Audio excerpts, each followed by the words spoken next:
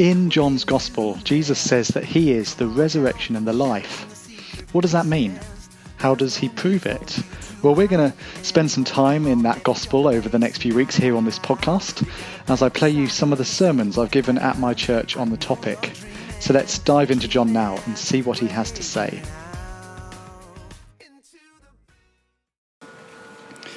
Very truly, I tell you, one of you is going to betray me. Just imagine for a moment that you're in a room with your most trusted friends. You've spent years together. You've seen some amazing things together. You've laughed together, you've cried together, and you've shared life together. Truly the best of friends. Maybe you've got friends who are coming to your mind. But over dinner, much to your surprise, one of your friends stands up and says, "Very truly, I say to you, one of you is going to betray me." How would you react? What would you say? Well, as we've just seen in our passage this evening, that's exactly what happens here. And it tells the sobering tale of a betrayal that dwarfs all others. But at the same time, it shows us a friend who loves and who loves to the end. So this evening we're going to be thinking about how Jesus loves and how Jesus is betrayed. How Jesus loves and how he is betrayed. And in order to get what's going on here, we need to see the backdrop, just to see how big this betrayal is. So our first thing we're going to see how Jesus loves. We're coming off the back of Jesus just washing his disciples' feet. Do you remember that from last week? And as he's done that, Jesus has been saying some things. John's calling our attention to that in the very first words of verse 21, after he had said this. So what things has he just said? Well, Jesus had just been saying that he set an example for his disciples. Not an example in foot washing per se, as we've just seen, but in service, in doing as he has just done. Ultimately, Jesus is pointing his disciples here to the sacrifice he's going to make, the sacrifice of his life for many others. And so the disciples are to do as he has done, to serve one another. Since a servant is not greater than their master, they need to be doing this. But at the same time, Jesus has just said that one of them will betray him. One of those men whom he's just served will take that hand-washed foot of theirs and raise their heel against him. And in doing so, they're going to fulfill Old Testament scripture. We've seen that in verse 18, if you just look back up there. Jesus is quoting David in one of the Psalms, and he's saying that is going to happen to him. So after saying this, Jesus and his disciples, they've sat down to enjoy some food. Just this tightly bound group of friends, the 12. But as this is going on, Jesus is troubled in his spirit. We've seen this language already in the evenings. It's appeared back with Lazarus, back in chapter 12. The sight of people mourning over Lazarus' death moved Jesus in his spirit. And we saw it again later in chapter 12 as well, as the Greeks arrived, prompting Jesus to announce that his hour had now come. Jesus' soul was troubled. But both times he carried on. He carried on the way to the cross. And each time when Jesus is troubled in spirit, he carries on. He shows his love by carrying on to the cross. So here in chapter 13, Jesus is troubled again. And by saying this, John is pointing us to something that's going to come, something that's important. So what is it? We've just seen it. The betrayal of one of his closest friends. So Jesus testifies, "Very truly I tell you, one of you is going to betray me." How would you feel in that situation? You can kind of cut the tension with a knife, can't you? The disciples' eyes, they dart around. Who's he on about?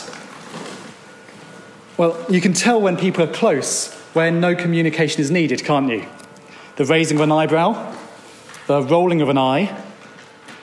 If you're married, you know that a look can speak 1,000 words. Getting a glance from my wife now. Friends who know each other can communicate without words, can't they? They can communicate with just a glance. And here we see the closeness of this group of friends. These friends who've been brought together by Jesus, these people who've been loved by him. Throughout this section, John is just highlighting to us how close this group of friends really are. I don't know if you noticed that as we went through. The eyes darting around shows us that no one suspected a thing. They were close. They couldn't imagine any of them betraying Jesus. You see that in the way they're sitting as well. Verse 23, the disciple Jesus loved was reclining next to him. This is a casual, a friendly meal that's going on. Friends sitting down to dine. But Jesus has just sent a shockwave through the group with his announcement. Someone is going to betray him. So Simon Peter, once again, using no words, motions to John to ask Jesus, what is he on about? So John leans back and asks Jesus, Lord, who is it? Well, we saw last week that Jesus knows all that is about to happen. We saw that back in verses 1 to 20. The emphasis on Jesus knowing, as Sam pulled out last week. And here it is again, verse 26. Jesus answered, it is the one to whom I will give this piece of bread when I have dipped it in the dish.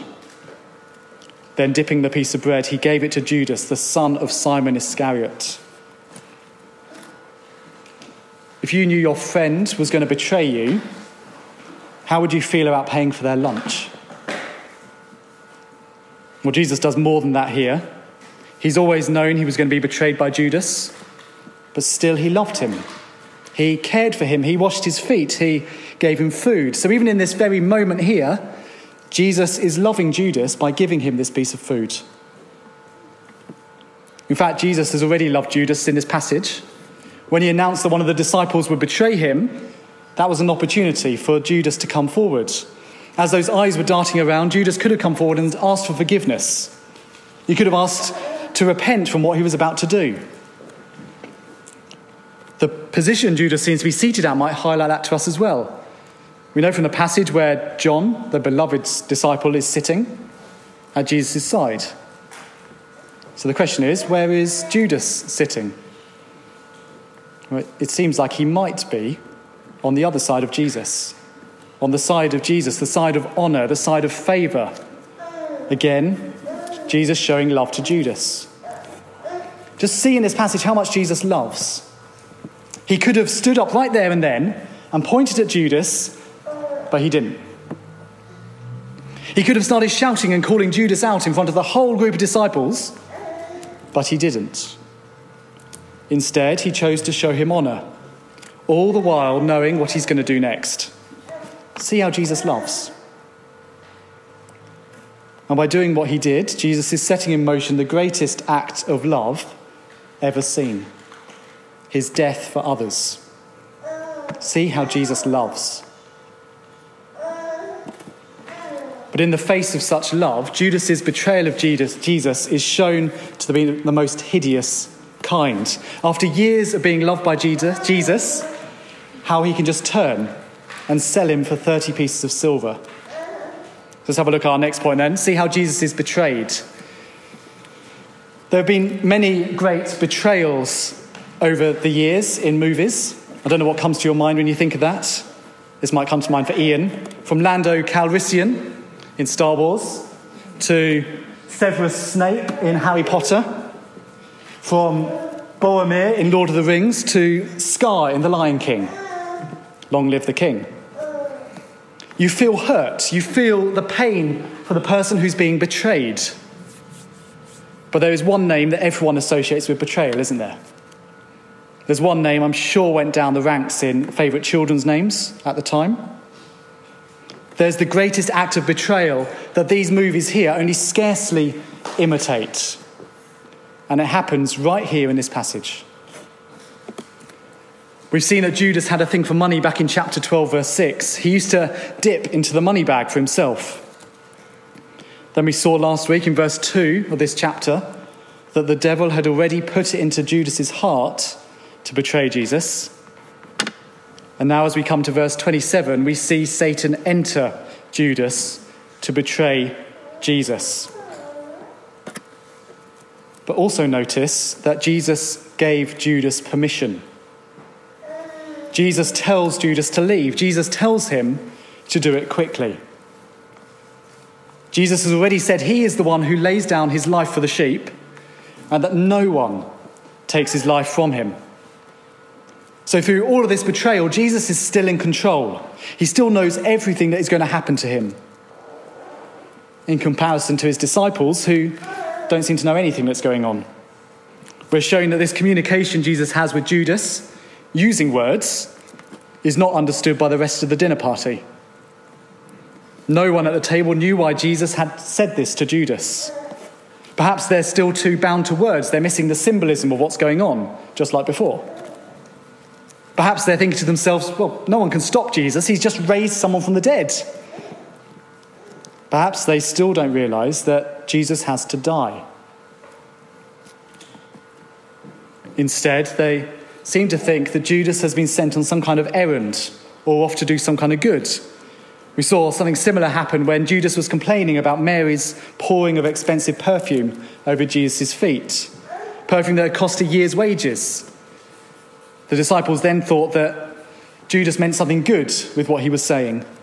But just like then, it is now. The disciples thinking better of Judas than he really deserves.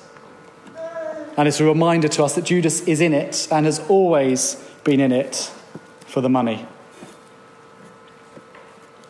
It would be plausible for Judas to be heading out to collect food for the Passover feast that was coming, for the night when the Jewish people would remember how a lamb had been slain in their place, how God had provided a rescue for his people, for the people that he loved.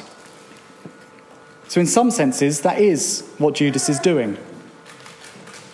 Because in sending Judas off, Jesus has set in motion the method for how that lamb, what that lamb pointed towards, would be fulfilled. How the Passover festival is going to find its goal. It's going to find the thing that it points to. As Jesus goes to serve and love his own through his death. So verse 30. As soon as Judas had taken the bread, he went out. We're not going to see him again until he returns with Roman soldiers in tow. Rejecting the resurrection and the life, choosing the dark over the light. So John can write, right there at the end, and it was night. I don't think John's just writing that to give us a time indicator. I don't think it's just a superfluous piece of information there. Throughout John's gospel, we've seen this light and dark metaphor over and over again. So in betraying Jesus, John is pointing out Judas has chosen the darkness. He's chosen not to believe in the light that is connected to life. John's told us that right at the start of the gospel. So in Judas's betrayal, in Judas's rejection of Jesus, he is heading out into the night. He's heading down the path of death. He's chosen not to believe that Jesus is the Messiah, the Son of God. He's chosen not to have life in his name. This passage is frightening, isn't it? When you really think about it.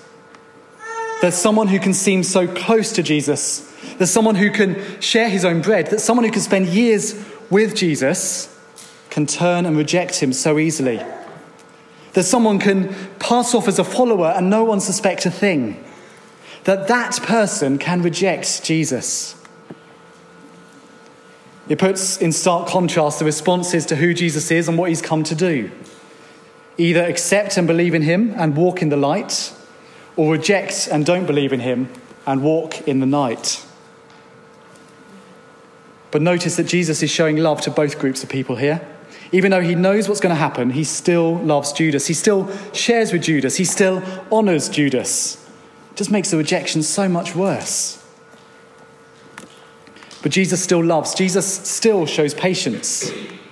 John has given us this passage to show us the shocking act of rejection, but also to see Jesus' love.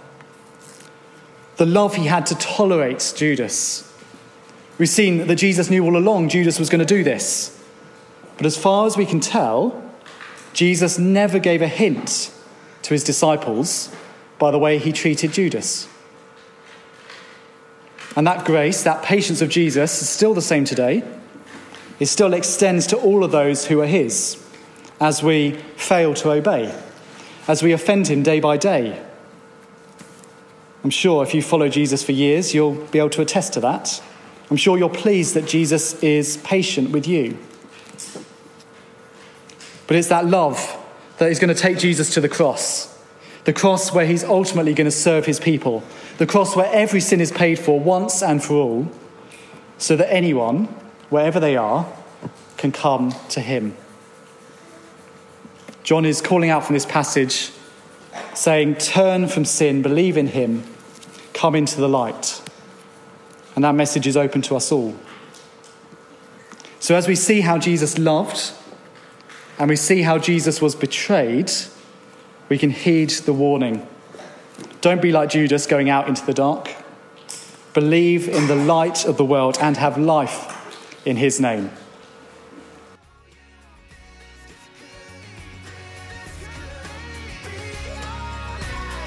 I hope you found that helpful and edifying.